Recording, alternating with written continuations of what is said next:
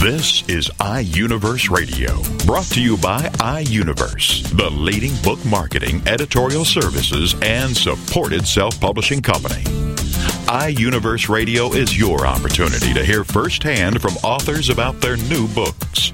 It's an in-depth discussion about the author's passion about the development of his or her story in their own words. It's an inside look into the characters and the plot and how the story all came together. Here is iUniverse Radio with host Steve Jorgensen. The title of the book, Glenapp Castle, A Scottish Intrigue. And the author is Tina Rosenberg. And Tina joins us now on iUniverse Radio. Hello, Tina. Oh, good morning, Steve. It's wonderful to be here. Well, good to have you with us, and congratulations on publishing this mystery, a mystery that includes murder, a curling caper, a ghost story, corruption. On top of all that, Glenapp Castle is an enthralling tale set against the stunning backdrop of Scotland's craggy southwestern coast. It's really a real place, Glenapp Castle, isn't it? It is, and I think that's what has made the writing of this so wonderful and enjoyable. My husband and I went on a driving trip to Scotland in May of 2004 and stayed at Glenapp Castle Hotel, which a young couple renovated in 1994, and it is truly one of the most beautiful places on earth. It's just breathtaking. And I had never dreamed, honestly, Steve, that I would ever write fiction, but I knew right then that that's where my story would take place. And we stayed an extra 3 nights, and by the time I got back to the States, I had, in my head anyway, an outline. And the owners of Glenapp Castle, Faye and Graham Cowan, have just been incredibly helpful in giving me tons of information and history, and allowing me to interview staff and have pretty much free reign of their property when I went for a month to do research and for our daughter Brooke to take photographs for the illustrations that she did. It's been just wonderful. And you also got to interview Hammy McMillan, is that it? A 5-time European world curling and world curling champion to help you with the plot. Oh, honestly, when you go to Glenapp Castle, there are curling stones everywhere, which sort of piqued my interest. And of course, this castle, Steve, sits right on the ocean, on the Irish Sea, and out there is Elsa Craig, which is this monstrous 1,200-foot sea mountain, actually where all the world's curling stones are quarried. And so I just absolutely thought that there has to be a curling piece in this. And of course, I'd never curled in my life, but we actually ended up curling on one of our visits at Hammy McMillan's curling rink. And he actually is the brother of Faye Cowan, who owns Glenapp Castle. It's actually, the McMillan family has a number of hotels in Scotland. And so when I went back for a month to do research, a year later, I was lucky enough to interview Hammy McMillan. And he is one of the nicest, most accessible gentlemen. And he is the 5-time European and 1-time world curling champion. And he spent 4 hours with me. And we plotted, and oh my gosh, we just had the best time. And it was a real honor to be with him. And he was one of the many fascinating people that I got to interview. Most of the action in Glenapp Castle takes place from about 1967 to 2006. Why that time period? Well, I did it originally around 1997 because that was the first year that curling was actually a medal sport in the Olympics. And I thought I really wanted to have the sense of place and the sense of history correct in this novel. So I took that date and sort of wove the story around that. Also, I used Faye and Graham Cowan, who own Glenapp Castle. I used them as main characters in the book. So it all just seemed to me that I wanted to write about the present. And, of course, I was started in 2004, so I was thinking it might be done by 2006, naively. So although the story takes place in 2006 as present, there's lots of history in it. And so it goes way back because, indeed, the head gardener, Tom Hutchison, who was one of really the main protagonists in the book, is 5th generation. So he takes the reader way back to lots and lots of history. And as you put it, it has the underpinning of the struggle between good and evil, steeped in ancient fairy lore. Now, what in the world does that mean? It's a great question. There is a true fairy legend that one should never build a house on the path of the fairy procession. And I love Celtic history and fairy lore. And so I already actually had fairies in this story. And as I began to do more research, I thought this was a perfect legend to incorporate into my book. And indeed, the real heinous character in this book, Sir John McPhee, builds the north turret wing right on the fairy processional path. And so the locals all know that forebodes terrible, terrible luck. And so part of the story is around what actually happens because he did that, and who are believers and who are non-believers, and how that weaves into the choices that people make relative to what their beliefs are. Because there is a murder, and we won't give away how or who, but the 5 suspects involve just about everybody because they could all have a justifiable cause. Well, that's right. And what's interesting, I think, there are a couple of factors here that really influenced me. I don't know if you are familiar with Wilkie Collins' book, The Moonstone. It's an epistolary novel, really, but it's a mystery, and it was the first mystery ever actually printed in Britain. And I love that book, and it's actually told by different people in first-person narrative, and thus the mystery unwinds. And so I modeled the way Glenapp Castle was written after Wilkie Collins' The Moonstone. And so there are 5 suspects, and the book slowly introduces all of them, and they each tell their story of why, and the reader will feel, of course, that each and every one of them is justified in killing Sir John McPhee. And in the end, of course, he is murdered in a fire, and he's not the only one. But and as it ends up, the reader will be extremely surprised on how the mystery is solved. And we also have a very sad, devastating experience for a young character at 6 years old. She gets hit by Sir John. Yes, and as the story unravels, they're just, this is actually William's story, and William is an assistant gardener, and he's off for the day on his day off, and his little, much beloved daughter, Lucy, is riding her bike on the Glenapp Castle driveway, and Sir John McPhee comes barreling home drunk one night, having had a horrible affair, and hits her. And she is in a vegetative state of coma for 10 years.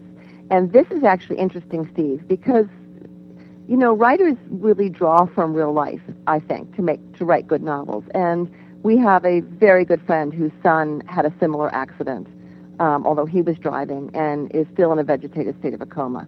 So I used our friend's son's story here, and used it in the story, of course, with their permission. And sadly, their son is still has not woken up. But in the story, Lucy does. But again, interviewing the parents of this friend had an enormous impact on how I wrote this segment of the story. And of course, in the story, Lucy Hobbs does wake up, and that's one of the happy pieces. And you could even say, as she regains consciousness, you just really get caught up in those kinds of emotions. Well, I think it is a tearjerker, but I think that there's something that the real underpinning of this novel is the fact that everything is connected, that everything that we say and that we think and that we do truly impacts our actions and the consequences of our actions. And what's happened is that because Sir John McPhee, as I mentioned before, totally disregarded fairy lore and built this north turret wing on the fairy processional path, everything starts to go awry. And then, of course, when his ghost is finally expelled, it lifts this dark cloud and really gives the fairies an opportunity to come back and then, of course, bestow their good fortune on everybody.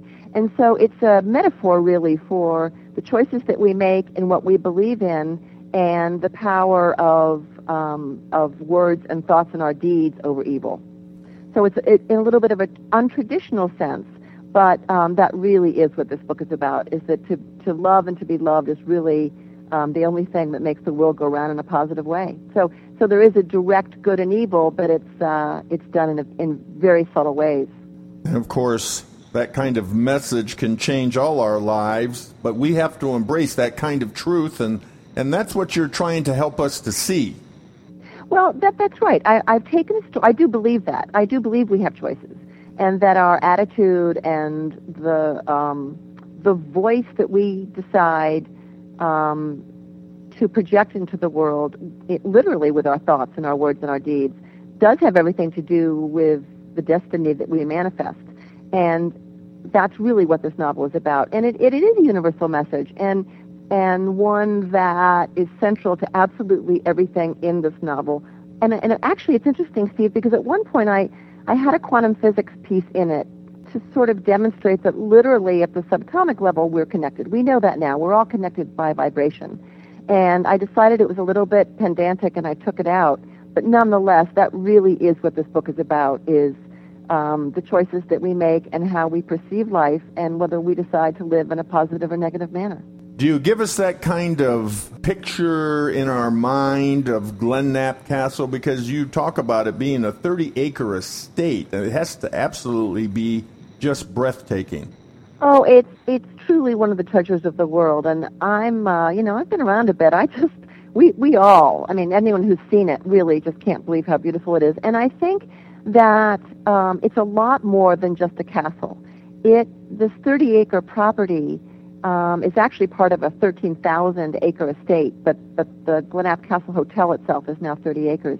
And it is rolling hills and beautiful, beautiful gardens. There's a terraced garden with a beautiful Celtic statue of the mother goddess of fertility in the middle of it. And just it's overlooking the sea and Elsa Craig, and there's a beautiful azalea pond, they call it, that's totally surrounded by azalea bushes of every color, as big as houses. Really. And then there's this 2.5-acre wall garden that really is central to my story. And you walk in there, and it's hard to explain.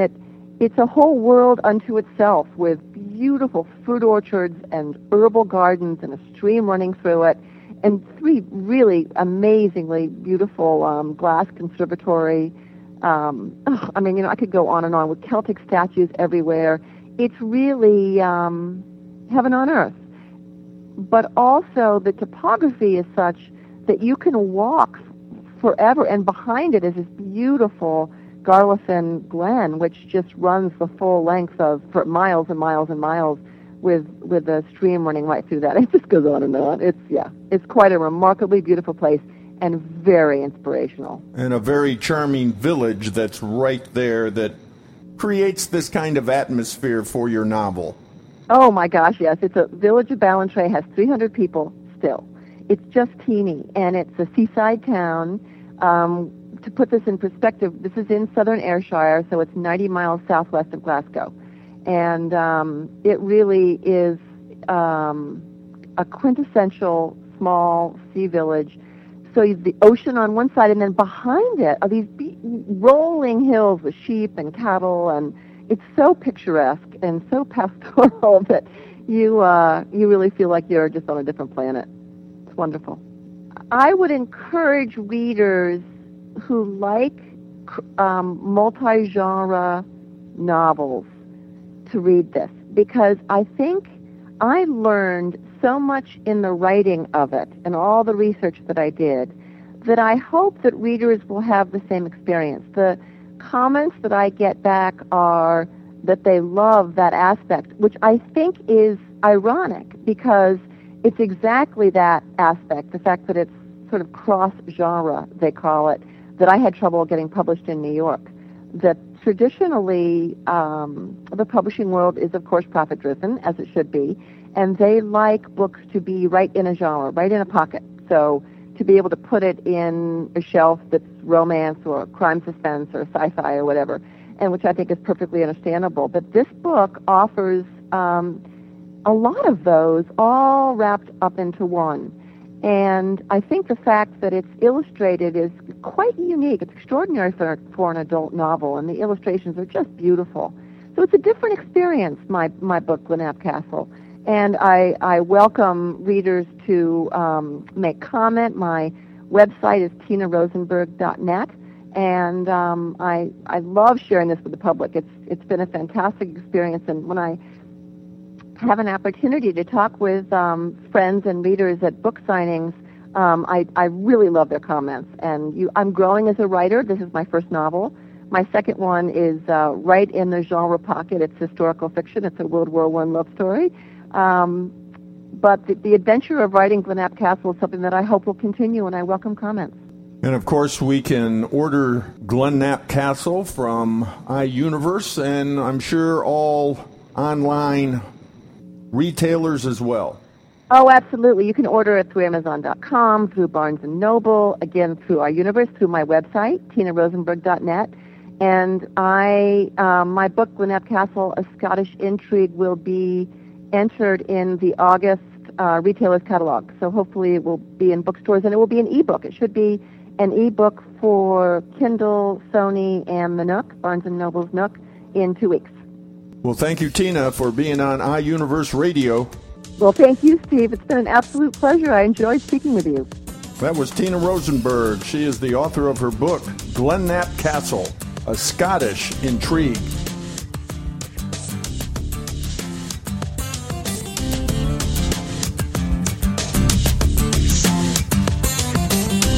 You're listening to iUniverse Radio. We'll be back right after these messages. East Texas Meals on Wheels needs your help. For the first time in 35 years, Meals on Wheels has a waiting list for meals. Currently, we serve more than 3,500 meals per day. With the help of donors and volunteers, we can eliminate the waiting list and serve more meals and ensure all who need a hot, nutritious meal are served. You can call our offices toll-free at 1-800-451-2912 to find out more about how you can help. You can also visit our website at www.mealsonwheelseasttexas.org. Again, toll-free at 1-800-451-2912, or visit us on the web at www.mealsonwheelseasttexas.org. After all, when a person needs a meal, they need it today, not tomorrow. Thank you for helping Meals on Wheels. Saturdays on TogiNet.com. It's Author Talk. Get the story behind the story on fiction and literature, graphic novels, horror, mystery and crime novels, romance, science fiction and fantasy, westerns, history, humor, inspiration, and every genre. It's all on Author Talk. You'll get to hear new authors talk about their books. Take the opportunity to hear insights on what inspired them to write it. It's called Author Talk on TogiNet.com. And it's presented by Author House, the leading provider of services to help authors publish, promote, and sell their book around the world.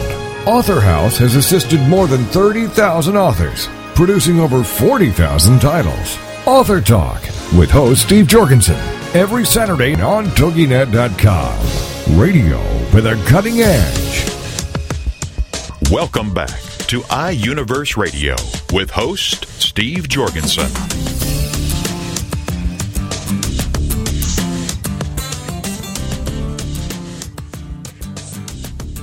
The title of the book, The Traveler, and the author is Jenna Lindsey, and Jenna joins us now on iUniverse Radio. Hello, Jenna.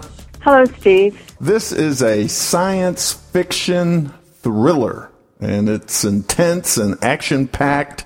Sometimes it has some very intense, and even some people say even that could use the word horror.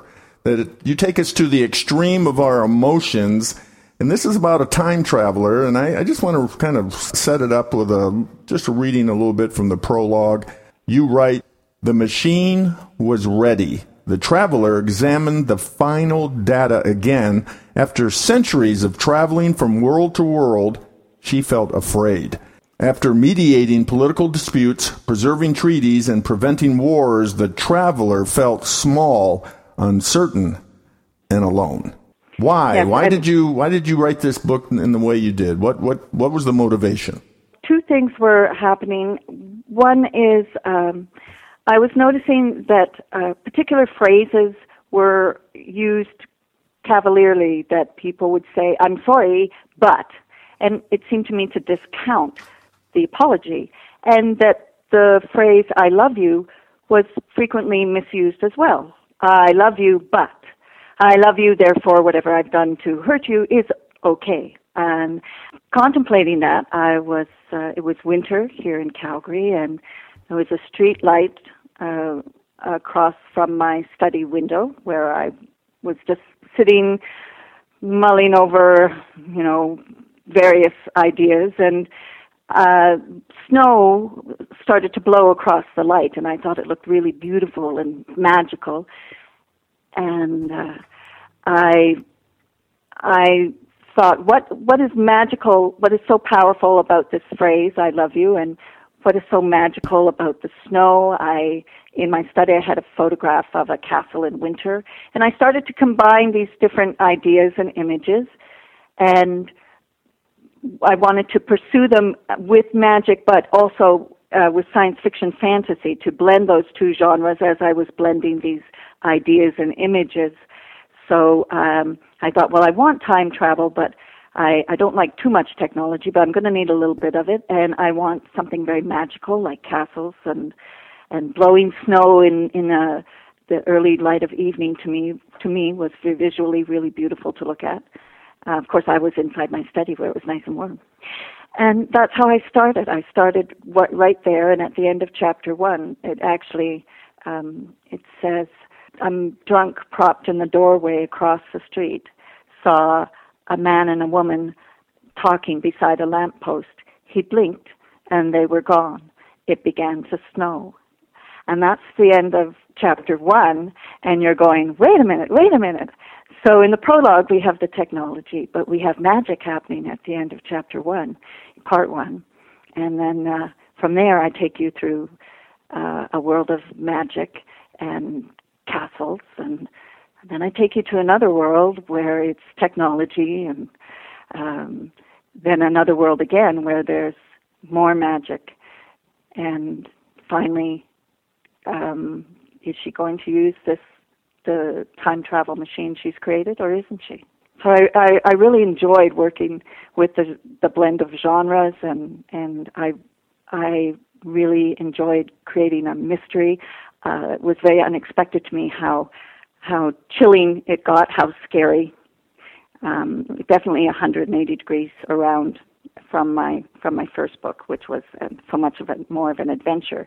This one's intense, as you said. And it has a happy ending. It does have a happy ending. I'm a stickler for happy endings. I hope that the story is literally told in a flashback. In the prologue, the traveler, Ginny, is looking at this time machine. Will she use it or not? It's the most important decision she will ever make, because if she has made any miscalculations, if anything goes wrong, this is her one chance, and so she has to really be 100% certain, and that's why she's frightened, and she says, "I looked out the window and he was there." And so the entire story is her remembering. So if at any point in the story you start to get really anxious or scared or think, oh, this is great, but if I can't sleep, I have to shut the book, I have to put it down, I can't put it down, I want to know what happens next. You just have to say, oh, right, she survived all this somehow. I have to find out how, see if I can figure out the puzzle for myself, solve the mystery. And then in the epilogue, well, she'll make her decision or not, and either way there will be a happy ending. But you've got to buy the book. So is Ginny in search of love? Ginny has love. She has real love. She's explaining it to her friend. near the start of the book in chapter 1, real love, more than true and better than everlasting.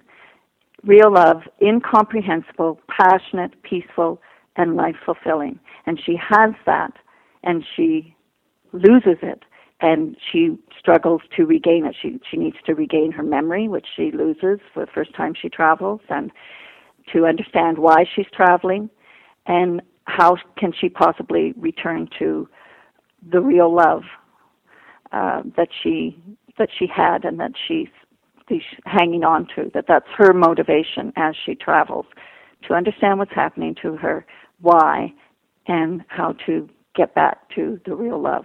And she travels alone. She does. She travels alone. She meets, in part 2, she meets a wonderful person named Susach, who is instrumental in helping her, befriends her. They become fast friends. And I really liked that. In part 3, again, she is befriended by another woman, Brinadar, and the two of them have a few things in common. And together they,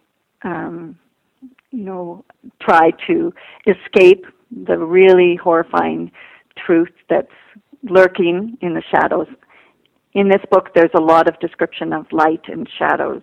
I find shadows can be spooky, they can be dramatic, they can be beautiful. The change of light can alter whether you speak in a hushed whisper or whether you speak boldly and loudly. So I played around with that a little bit. Does Ginny have an enemy that kind of pursues her, or she's pursuing? I mean, there's always that forces of evil in that have to be dealt with. Well, I don't believe that, and certainly there are villainous people in each world she travels to who don't believe that they're villains at all, and like the person who says I'm sorry or who says I love you, and that's supposed to make everything okay. That person doesn't believe that they've done anything wrong. They don't believe that they're in any way a villain or harmful. And is she being pursued? No, she's being pulled. And you have to read the book. I've said that before. I'm sorry that I don't want to spoil it for you, especially for people who like to solve it themselves, who don't cheat and skip ahead to the ending. That it gets really interesting, and I myself would be surprised sometimes. I'd be writing and doing a revision, and I'd say, "Oh, wow, that's really interesting. Who wrote this? Oh, right." It's kind of like standing on the sidelines, right? And here you're right in the middle of the game, but you're on the sidelines at the same time. I think authors go through that often, especially with fiction and especially with thrillers. I mean, because your readers are going to go, "Oh my goodness, I didn't expect this." Yes, I hope that it's unexpected, that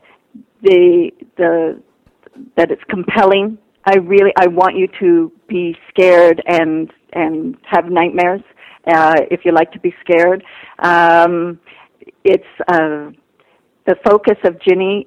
She's surrounded by a lot of chaos, and I want you to feel that chaos and trust in yourself and in Ginny that you're going to survive it. And if you feel at some point, oh no, this is too scary, just remember she's already survived it. So just hang in there with her and try and figure out exactly what's happening. And that's when in part 3 that's where the horror is, where you go, oh, wow, oh, that's really, woo, that's scary. And then it keeps going from there, and you say, whoa, now what? That was fun for me as a writer. And so far, people have been saying to me, wow, I really enjoy this. Well, you say that you found it difficult to write those scenes of violence. Yes, I did. I always do. And the scenes where Ginny was experiencing the violence directly were really disturbing to me. I really found it difficult to write them, and I would write the scene, and then I would leave my study and just breathe deeply and try and be very detached from it. And then I would go back in and read it over and say, okay, now to make it really well written, what do I need to pay attention to here and there?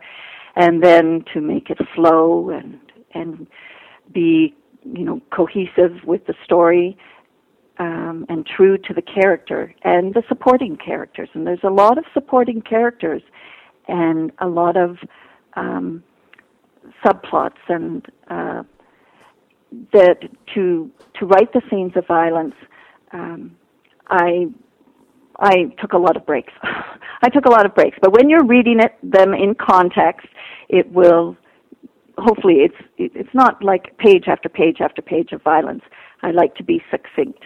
It's there because it's necessary to the story only. And it's brief, it's to the point, it's, in my I hope, well written, and keeps you on the edge of your seat, and then you're out of it, you're clear of it, and you know why that happened, and you continue to read to find out more. But they were hard to write. Because I don't like scary movies myself. You don't like scary movies. You just like to write them. You just like to have other people experience the scary movies. Yeah. Or the scary book. And then here you read and skip the scary bits. Yeah. But you can't really skip very many of the scary bits in The Traveler because there's so many of them. It's mystery in and of itself is scary. You don't know what's going to happen next. What's going to happen next? This is intense.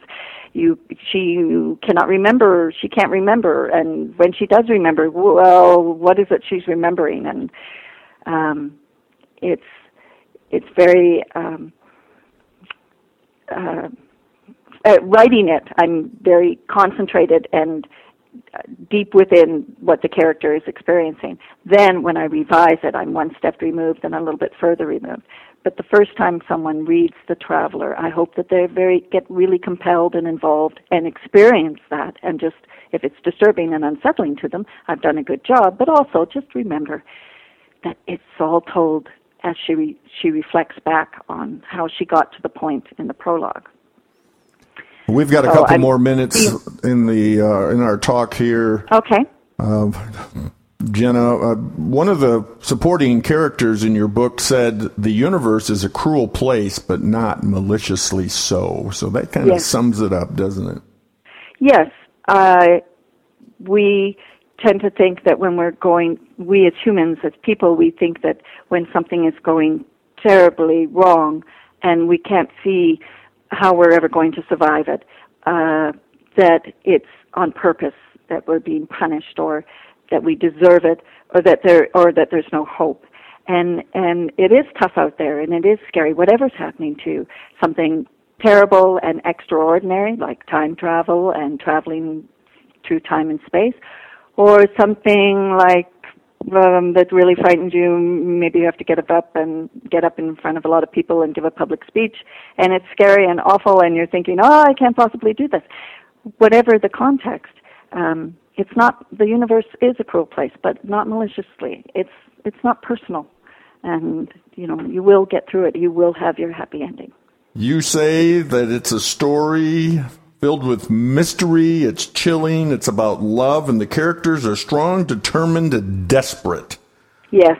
Traveling to 5 different worlds, and it's now. So all the above that combine into this thriller, intense, action-packed science fiction. We congratulate you on your second book. Yes. And much different from your first one. Completely, and it's not a sequel. I've had a lot of requests for a sequel, and sorry, this isn't it. Well, how do we get your book, Jenna? You can get it from iUniverse, iUniverse.com, Amazon, and Barnes & Noble, and in Canada, Chapters and Indigo, everywhere. Everywhere great books are sold. We can get your book just by telling them that, please order this for me, right. Or you can go online yourself and order it direct from any of those sites, or direct from iUniverse. If you want to get a free preview page, get a little more detail about what's in store for you, iUniverse has the Big Scoop and Amazon has, and Barnes & Noble, etc., they have a little bit, not as much as iUniverse, but they have some. Well, thank you, Jenna. Thank you for being on this edition of iUniverse Radio. Thank you, Steve. That was Jenna Lindsey. She is the author of her book, The Traveler.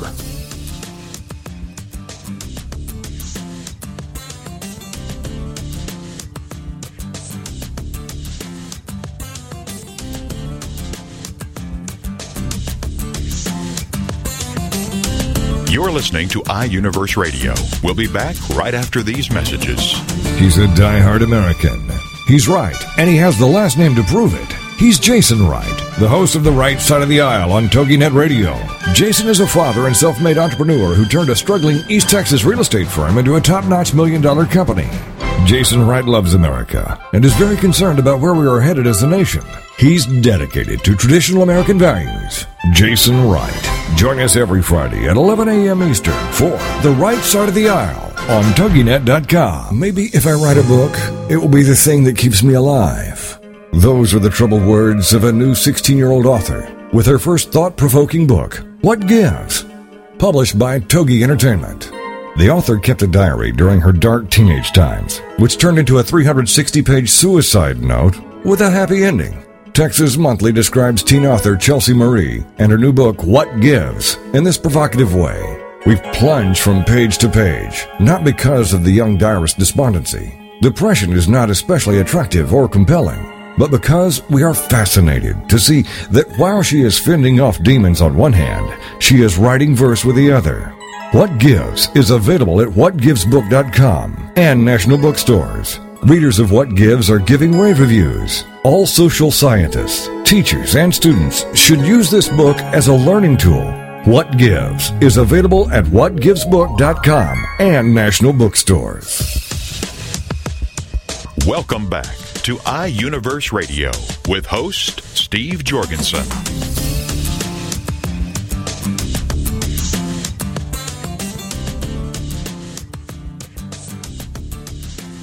The title of the book, Pooling Blood, a journey of two girls with hemophilia and their parents' struggle to keep them alive. And the author is Cheryl Nineff D'Ambrosio. And Cheryl joins us now on iUniverse Radio. Hello, Cheryl. Good morning. Well, I'm going to read something that you've written, introducing the book in a very short way, and then I'm going to read also what one of your readers said about the book, just kind of to give everyone a general view of this book. You say, when I first became involved with Tony, a widower, and his two young daughters, I soon found out we lived a life that was full of terrifying situations. I continued to try to find ways to make our lives more normal, but after 15 years, normal never happened. And this is what one reader said. This book is a story of struggle for two girls suffering from a bleeding disorder. It's also a story of how to handle situations where life seems to be going to an end. It describes the struggle of parents to make their daughters live. This story will surely give mental support to patients suffering from this disease and their family members. Well, with all of this in your life, with the constant demand to just help your daughters deal with this bleeding disorder, especially through their young years, and now, of course, they're grown. One's 27, one's 30, but why, on top of all of that struggle, would you write a book about it? My goodness, what a challenging thing to do. Well, the book was actually a very creative outlet. When I first met Tony and his girls, he mentioned sort of briefly they had bleeding episodes and they had hemophilia. And although I had some familiarity with medical terminology, I really didn't understand what that was about. And I soon found out our lifestyle was going to be terrifying one minute and frightening the next. So I've sort of joined him over the years in becoming a teacher to others who didn't understand the complexities of someone who's bleeding profusely, and sometimes you can't see the blood.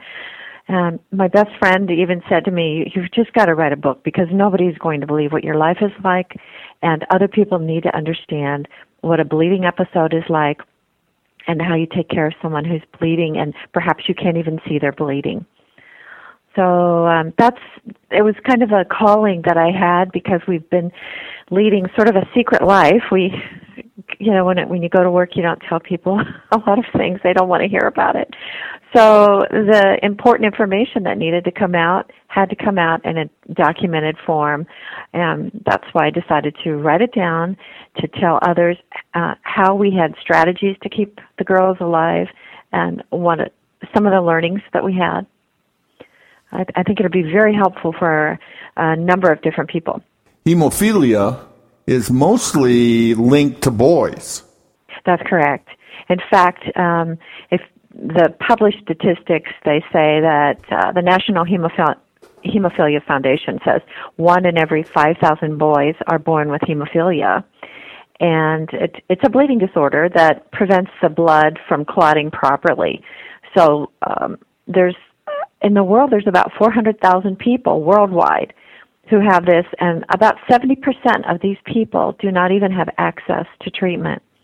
So in the case of what Maria and Teresa have, which is severe factor V deficiency, there's about 1 in 1 million people who have that, and both girls and boys can be born with that. Right now, there's a public awareness campaign by the National Hemophilia Foundation. It's called Project Red Flag, and they hope to reach the more than 2.5 million women. 2.5 million women nationwide are running around undiagnosed with bleeding disorders. Can you imagine that? They don't know until it's almost too late that they've nearly bled to death because the clues of the signs and symptoms for bleeding aren't very well known, both to doctors or to parents. Well, that is a staggering figure.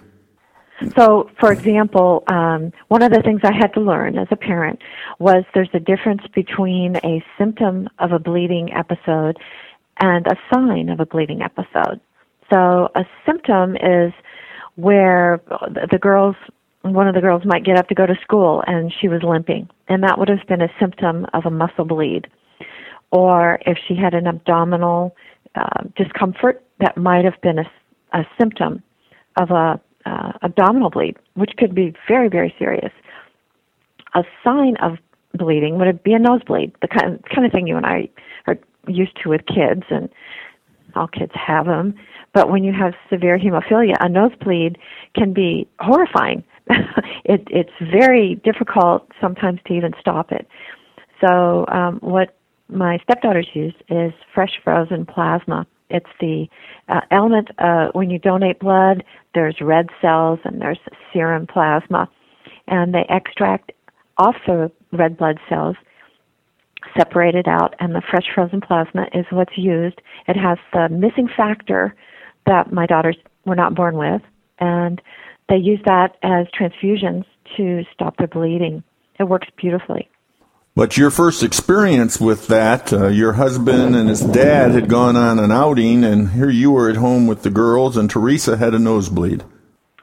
Yeah, I'll never forget that day because I thought, my husband and his dad, they were out for a little outing. How hard is this? In fact, I didn't even think about it. They just trusted me with the girls, and I think I'd been married for a couple of months, and Teresa had a seizure and she had a nosebleed, and I couldn't stop it. I just couldn't stop it. I tried to pinch it. I had her sit up. I tried everything. I ended up calling the hospital. I had to order some fresh frozen plasma, and when Tony came home, they rushed off so that she could get a transfusion because the bleed it took off and it was just way out of control. And that really was a wake-up call for me because that's the simplest one to take care of, and I couldn't even do that.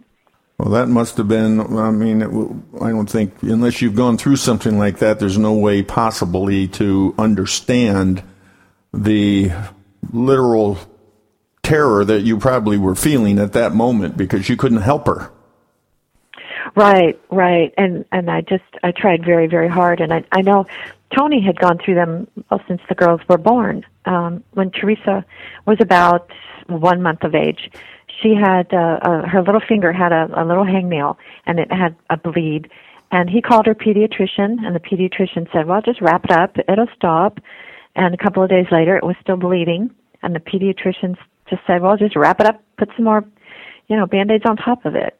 And that was the sign that Teresa had a bleeding disorder. And until that moment in time, Tony didn't know. Well, who would know? This was just years ago, and girls weren't supposed to have them. Remember, it was just boys that had them. That's what they're taught in medical school. And so, sadly, that was her first bleed, and weeks later, her second bleed happened, and this was very, very serious because she actually, when he took her into the hospital, there was no sign of blood. She had dilated eyes. She was twitching, and they diagnosed her incorrectly as having meningitis. And remember, the medical community, they're not looking at girls as if they would have a bleeding disorder. But what was actually happening, she was having an intracranial bleed inside her head. She nearly died, and what they had to do was emergency experimental surgery, and they removed blood clot that had formed along with some of her brain tissue. So as a result, she functions, even though she's 30 years old, she still functions as a 6-year-old child because of the brain surgery that happened as a result of her second bleed.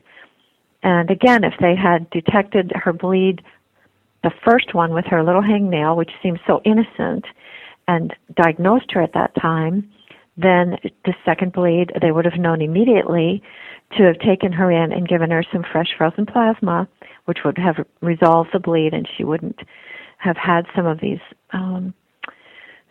symptoms that she has now with all the neurological problems.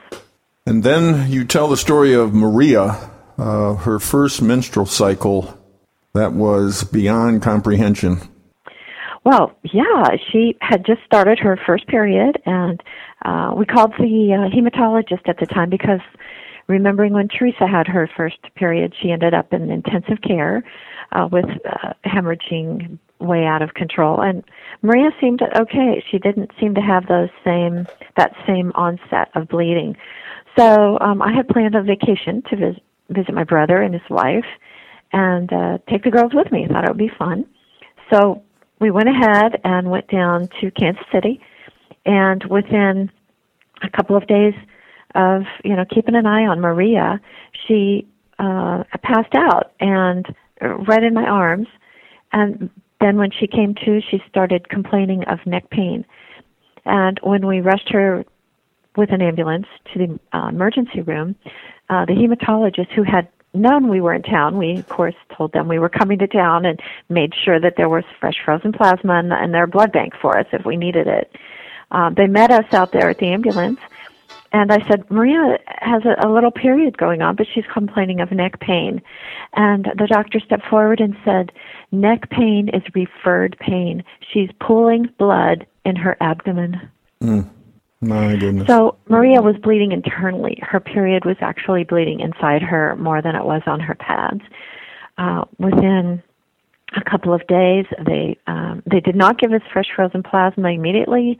They ran some tests, so she bled more, and they finally told us she had 2 hours to live.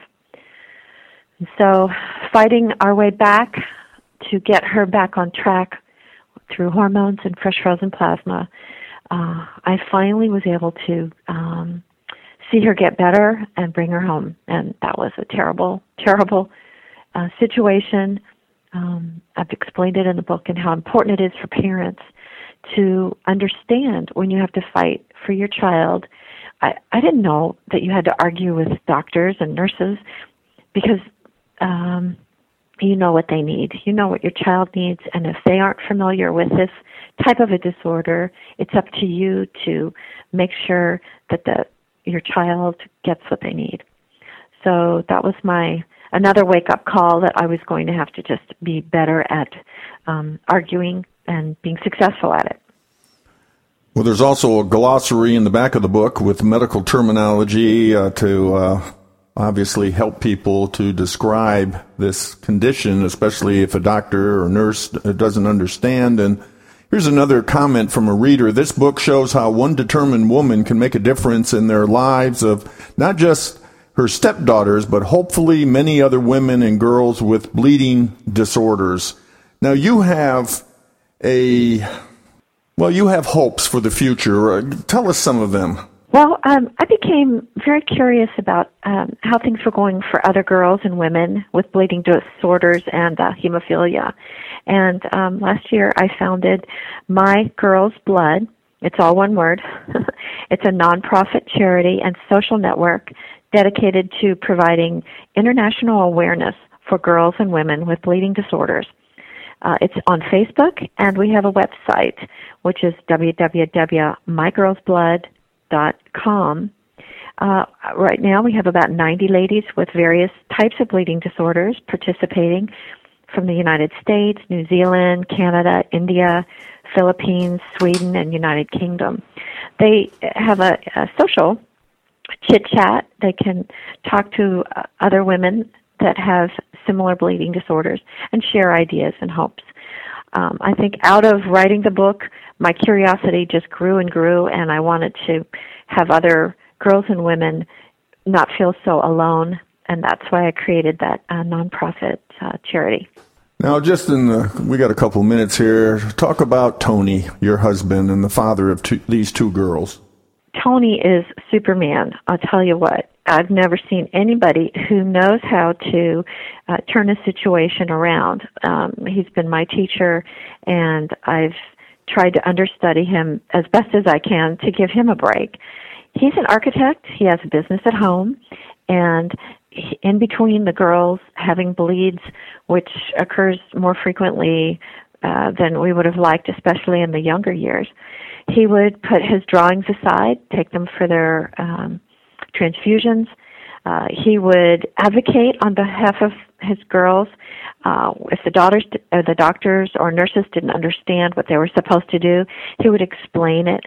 If they weren't doing what they needed to, or there was some situation that needed to be remedied, he would step in and make sure that it was done correctly.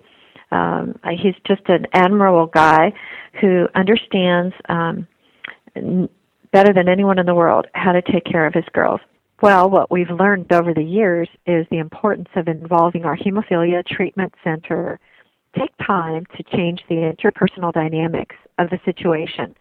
Let the hemophilia treatment center doctors or nurses talk directly with the doctors or nurses who might be refusing to help you in the way that you need help. Involving them really pays off. Any doctor or nurse will always abide by the recommendation from their local hemophilia treatment center. You will read in Pooling Blood that our hemophilia treatment center is the Puget Sound Blood Center. And when they interfaced with our local medical community, they were able to lessen the time from 12 hours to begin treatment all the way down to 2 or 3 hours. And that's something to write about.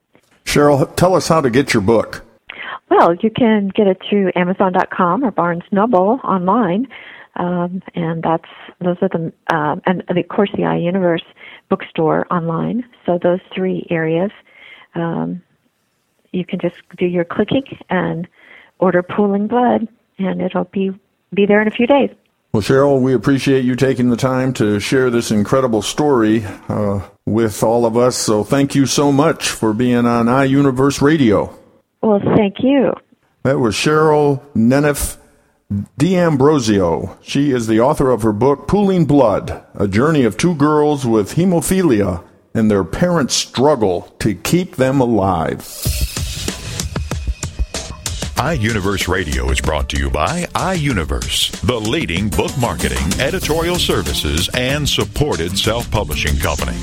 iUniverse Radio is produced by TogiNet Radio. Radio with a cutting edge.